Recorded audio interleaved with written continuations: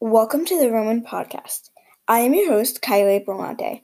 Today's topic is the story of Julius Caesar. We will be talking about what he did to Rome and what happened.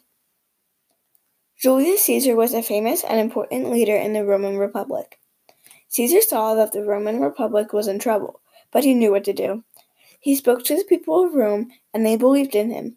The Roman citizens wanted Julius Caesar to fix all of Rome's problems. Caesar gained his power through the belief of people. The people of Rome thought he was amazing, but the Senate did not agree.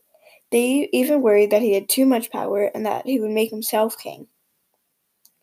They also worried that with him leading and fixing all of Rome's problems, he would make an end to the Roman Republic. So they plotted to kill him. Cassius and Brutus were the leaders of the plot.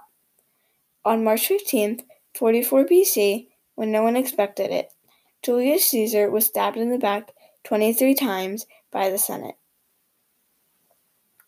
This concludes today's podcast about Julius Caesar. All in all, Julius Caesar was a nice man that was trying to help, but he just got a little too powerful.